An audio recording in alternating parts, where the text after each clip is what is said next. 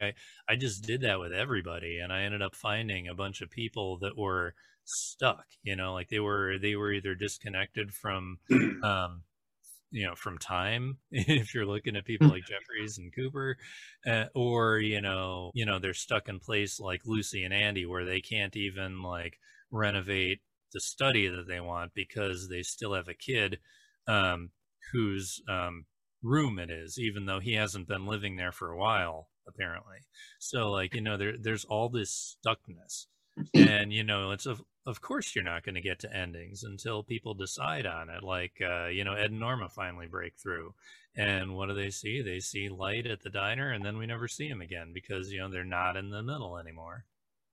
I want to just chime in real quick and say that I Hmm. think John's observations are great there.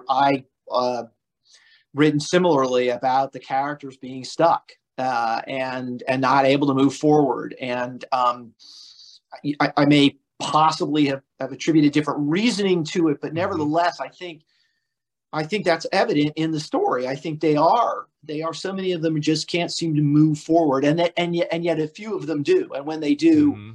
um, usually good things happen. I mean, certainly to Ed and Norma, and I think Nadine and Hmm. Jacoby, um, and I probably could think of some others, but I that observation that you make, and I made too, and I think Hmm. we made it independently, and I think Yeah. that other people might, I hope, if they watch it again and study it, start to sense that idea, because that's an important part of the story. That's a really Hmm. important part of what's going on Yeah. in Twin Peaks is being stuck. and Hmm. and can you get out? Well, I think Lynch would say everyone can get out. You got to Yeah. find your way out. But Hmm. but not all of them do. I don't think Bobby got out, and I know James did not get out. So and Ben Horn didn't get out. It doesn't look like Norma got out Hmm. yet. Oh, I'm sorry, not Norma. I apologize about that. Shelley. And so, but there's hope. There's hope that they can. Yeah.